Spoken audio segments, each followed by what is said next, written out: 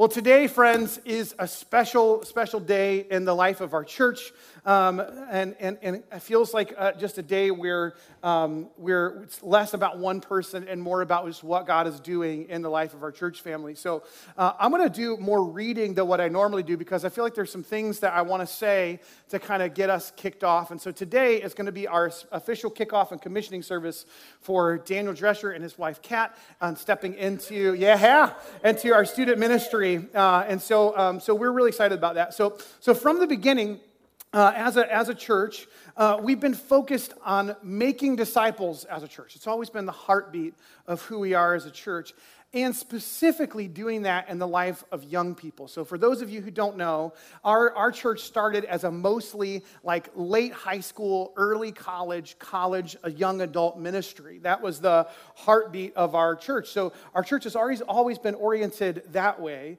And but the truth is that the natural byproduct of reaching young people is that those young people get older. And if biology and all those things take its course, then we have more children.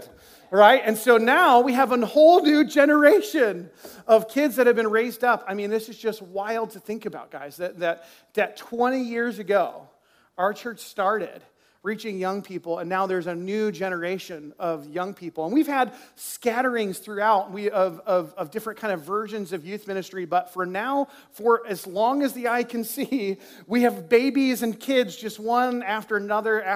And so this just feels like the right time to make this kind of investment in our church family. So in my mind, as we get ready to hire our first full-time student ministry pastor, this marks really kind of the fulfillment of some things for us as a church.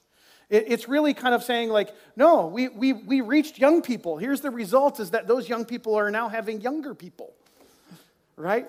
And it's a fresh start for us as a church to invest in a younger generation. That's the way I'm looking at this. So today, again, is not the celebration so much of one person. You know, we don't exalt staff around here. That's not what we do. So it just so happens that sometimes you got to pay people to get some things done.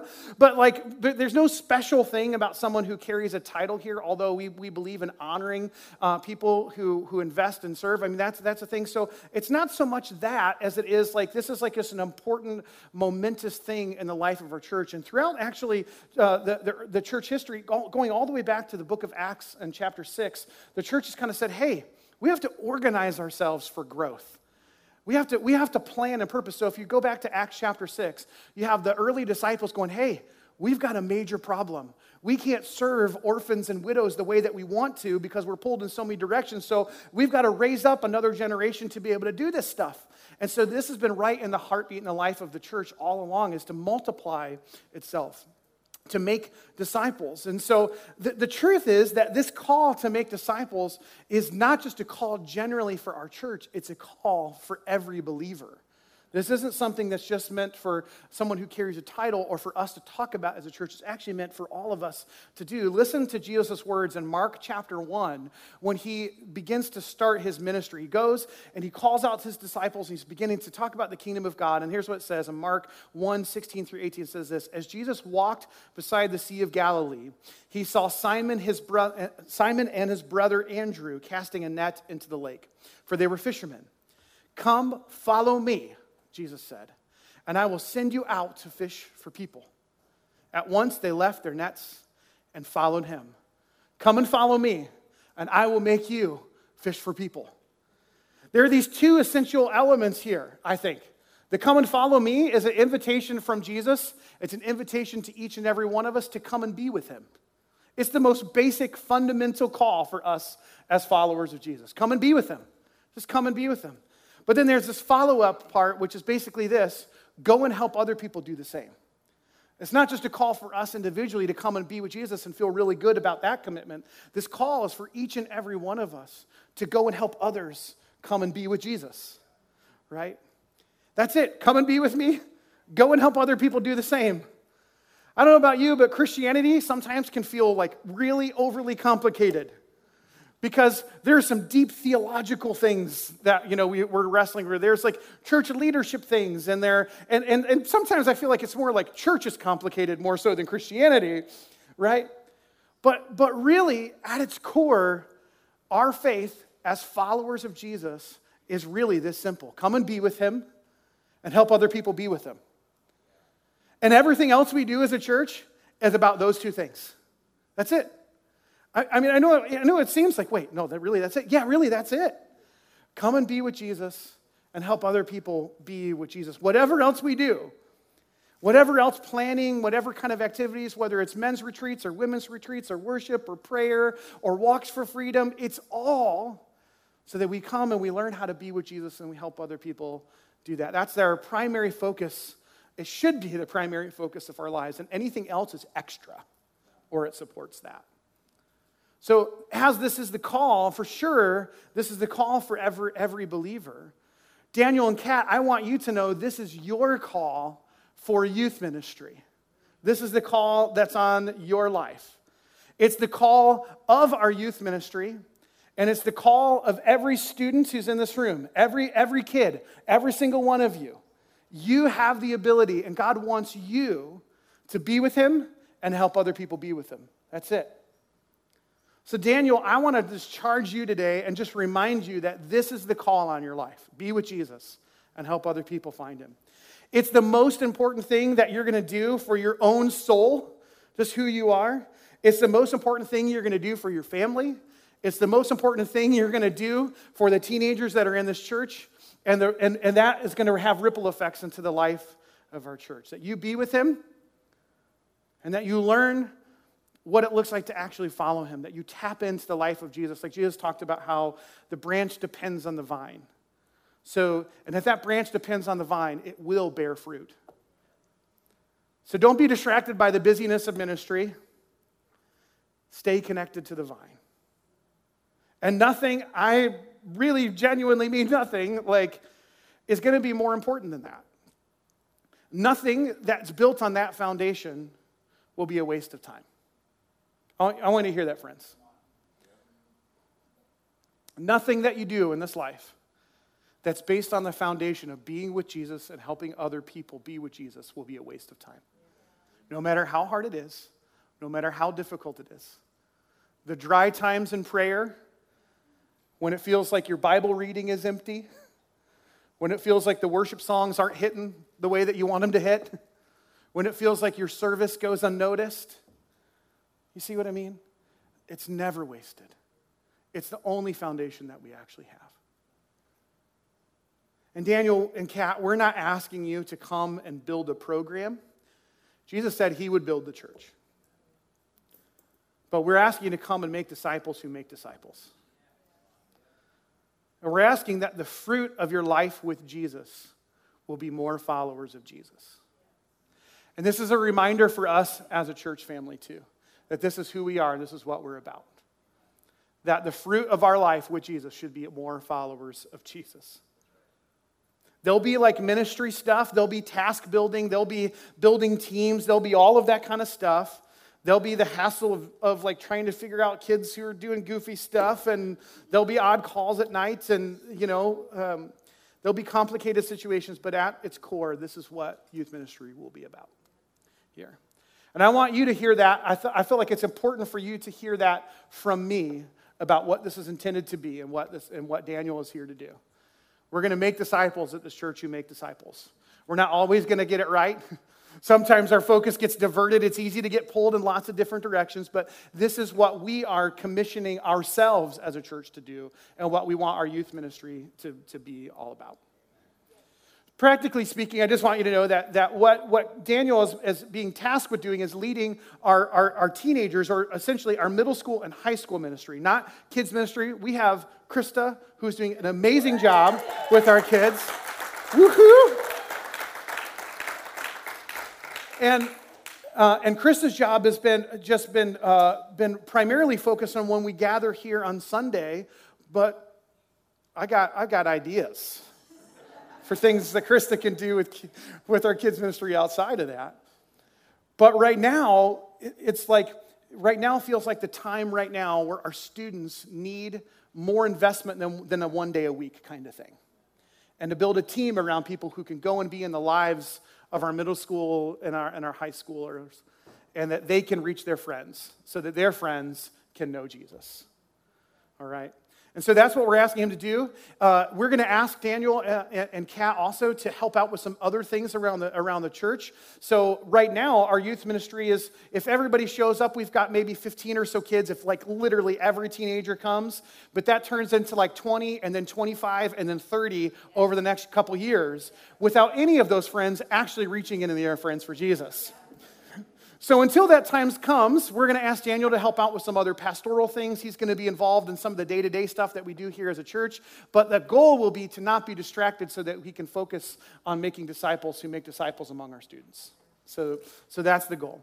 That's awesome. Well, we're so excited to have you guys here and to be a part of our church family. And for those of you who don't know, these guys actually gave up quite a bit to come and be here with us. There were some job opportunities for them in the city. They could have stayed there, and they just felt like the first time that you guys worshiped with us that this was where God was calling them to be. And so from that point forward, it was just kind of like, hey, let's do this, right? I mean, so tell us just a little bit about if you look down and kind of into the future in the next couple years, what do you hope that youth ministry looks like over the next couple years? Whew. Well, first off, hi, everyone. So excited to be here. Oh, man, we have so many hopes and dreams for youth ministry, but I think I want to narrow it down to a couple things. You really kind of nailed it earlier, but really, essentially, what we would love to see is to be able to equip students, high schoolers, middle schoolers, even into children's ministry, to be able to know God and to know the gospel and to take it into their schools and into whether you're homeschooled or not, your friend group, whatever, like students, like you will hear me say this a million times, that there is no one who can better reach your friends or your school than you. Because they could come listen to me talk, boring. They could come listen to Chael talk, way more interesting. But still, no one has more sway than you guys do on your peers. And so we want to be able to equip you to do that. So, ideally, not size for size sake, but size for Jesus' sake. And in a way that you guys are discipling and mentoring your friends. They have hard questions. They need prayer. They know that they can come to you just because they see you living with Jesus. So, yeah. Mm-hmm. That sounds fun to me. Yeah. That's great. I didn't prep you for this question, but just what kind of being around our church family, because you've just been kind of driving in on Sundays, you just moved this past week, so just a little bit that you've had exposure to our church family, just what do you notice about us as a church that excites you about being here? Whew. Well, that first time we came in and worshiped with you guys, the Spirit of God just really moved in us and really confirmed a lot of things in really a way that we haven't felt in a while. And so part of it is just the presence of God is here. You guys welcome the Holy Spirit, and he shows up and he honors that. And then even with that, everyone who I've met, oh my gosh, you guys are so generous. We've had painters come and help us paint. Someone gave us a car. I won't mention who, but someone did. And literally, there's a picture of the church in Acts where they serve one another, everything's for the common good. And we have just felt the love and support from you guys. And we have seen it in a way that's not artificial, but in a way that's genuine, that if we weren't possibly coming here to do youth ministry, you guys would still do the same thing. And so it's that genuine, because God has been so gracious to you, you are being gracious to other people. It just drew us in. So that's awesome.